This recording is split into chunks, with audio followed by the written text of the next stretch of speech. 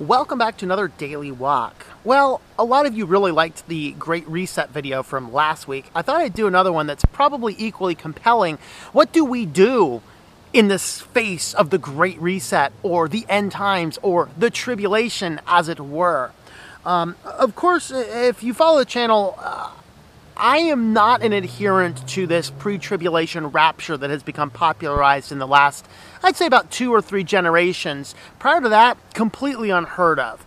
And I'm not going to sit here and declare anybody who believes in that to be a complete heretic. But what I am going to say is that if you are believing that mindset, one of the biggest challenges and struggles you're going to find is going to be when these great trials start to come, and then people will fall away because they believe God couldn't be real or anything else like that. And so this is the thing we have to keep in mind, is that we are not promised an easy life today in our current world, in our current state.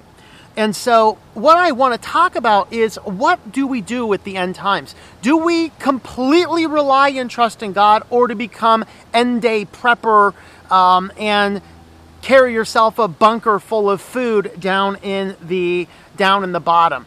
There's a few things that we can possibly say, and I don't think that being prepared and being ready is altogether wrong. That's part of what Jesus tells us to do. Be aware, be ready. But at the same token, we don't want to so much rely on ourselves that we forget to have faith in God. So I want to talk about when this is going to start as we are going through. And so this is going back to some of the verses we covered last time. We're going to go back and look at a section again from Matthew 24. We are going to do from 15 down to 21. Therefore, when you see the abomination of desolation was spoken through the prophet Daniel standing in the holy place, let the reader understand, then those who are in Judea must flee to the mountains. Whoever's on the housetop must not go down and get the things that are in their house. Sorry, no bug out bag. Whoever is in the field must not turn back to get his cloak. Whoever are those pregnant and those who are nursing babies in those days. But pray that your flight will not be in the winter or on a Sabbath, for there will be a great tribulation, such as not has occurred since the beginning of the world until now, and never will. By the way, this is all statements before the great mystery of God is unveiled. In other words, we're going to live through some of this great tribulation. Not 100% all of it, but we're going to live through a great deal of it. Now, of course, I made the joke in there about not getting the bug out bag. If you have not followed end preppers, they'll have the bug out bag. It's like, okay, when the pooey hits the fan, okay, you got to grab your bug out bag and run for your hills. There's an element of this that supports the prepper idea.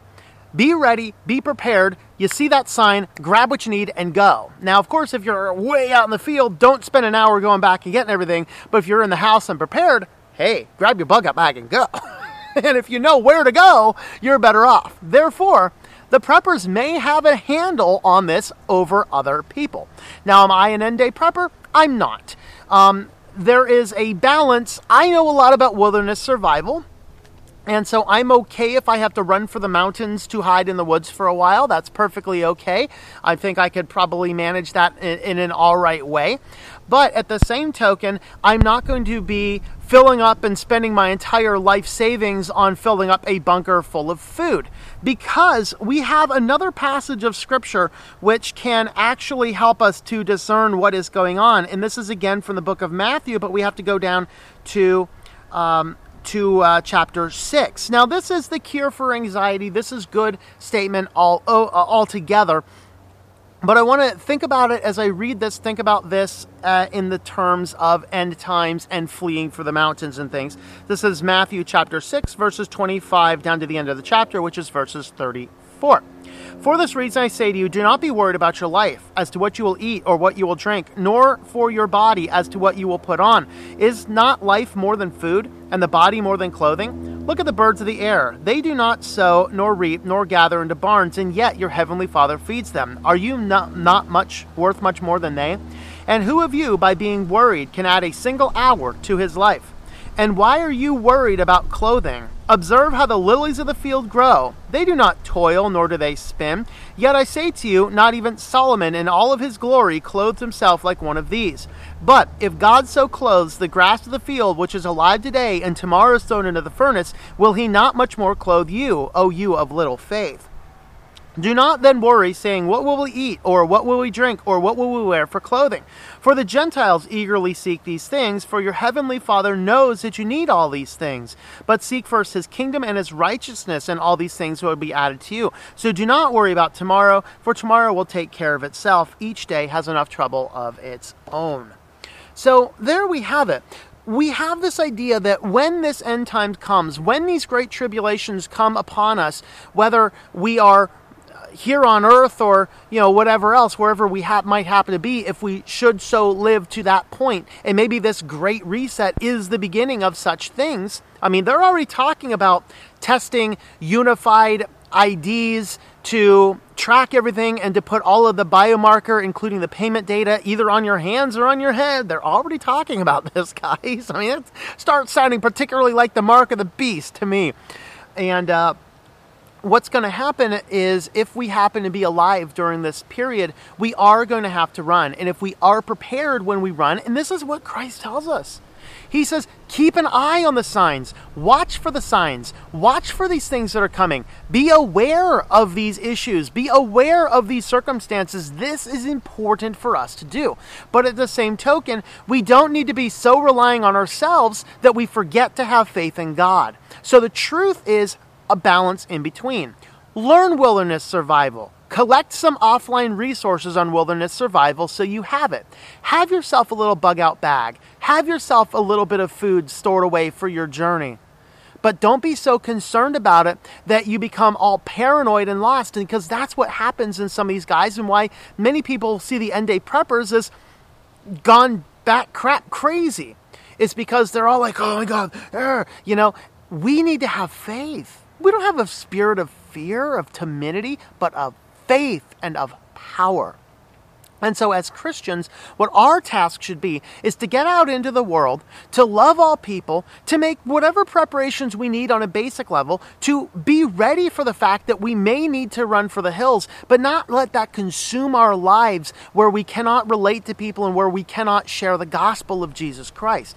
And we have to understand those verses in Matthew 6, seek first his kingdom and his righteousness, and all these things will be added to us.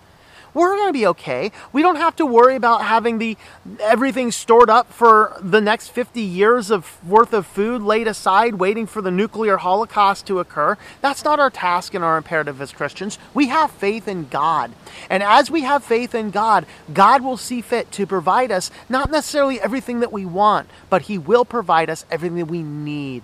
We need to seek first his kingdom, have faith in him, and we will be okay. It's all right. But we have to be aware, when these great things happen, don't be deceived into thinking, oh, we're just out of here and we won't experience anything. Why? Because God wouldn't possibly put us through trials and tribulations. What Bible have you been reading, kind sir? I mean, in all reality. So that's kind of where I want to leave it today. Thanks for coming along on this daily walk. Don't forget, you can find this on podcasts on a variety of different places. You can help support the channel. We do have affiliates in addition to having direct support. So if you're just looking for some products and services, definitely take a look at our support page. We have our affiliates listed. Those are services you can buy that you might need that will help us out. For example, Amazon. If you buy things on Amazon, use our Amazon affiliate link. That will actually help support the channel without you having to pay anything more than whatever you're already paying on Amazon. So with that in mind, thanks for coming along. I'll get out of here before this plane comes by and ruins the rest of the video. Have yourselves a wonderful day, and I hope that you enjoy your daily walk in our Lord. Thank you for tuning in. Our Walk in Christ podcast is a listener-supported presentation. For more information about how you can help, check out ourwalkinchrist.com/support or our Patreon page at patreon.com/TomM. That's TOMM. Digital and paperback books are available on several online bookstores or at our website. Once again, the website is ourwalkinchrist.com.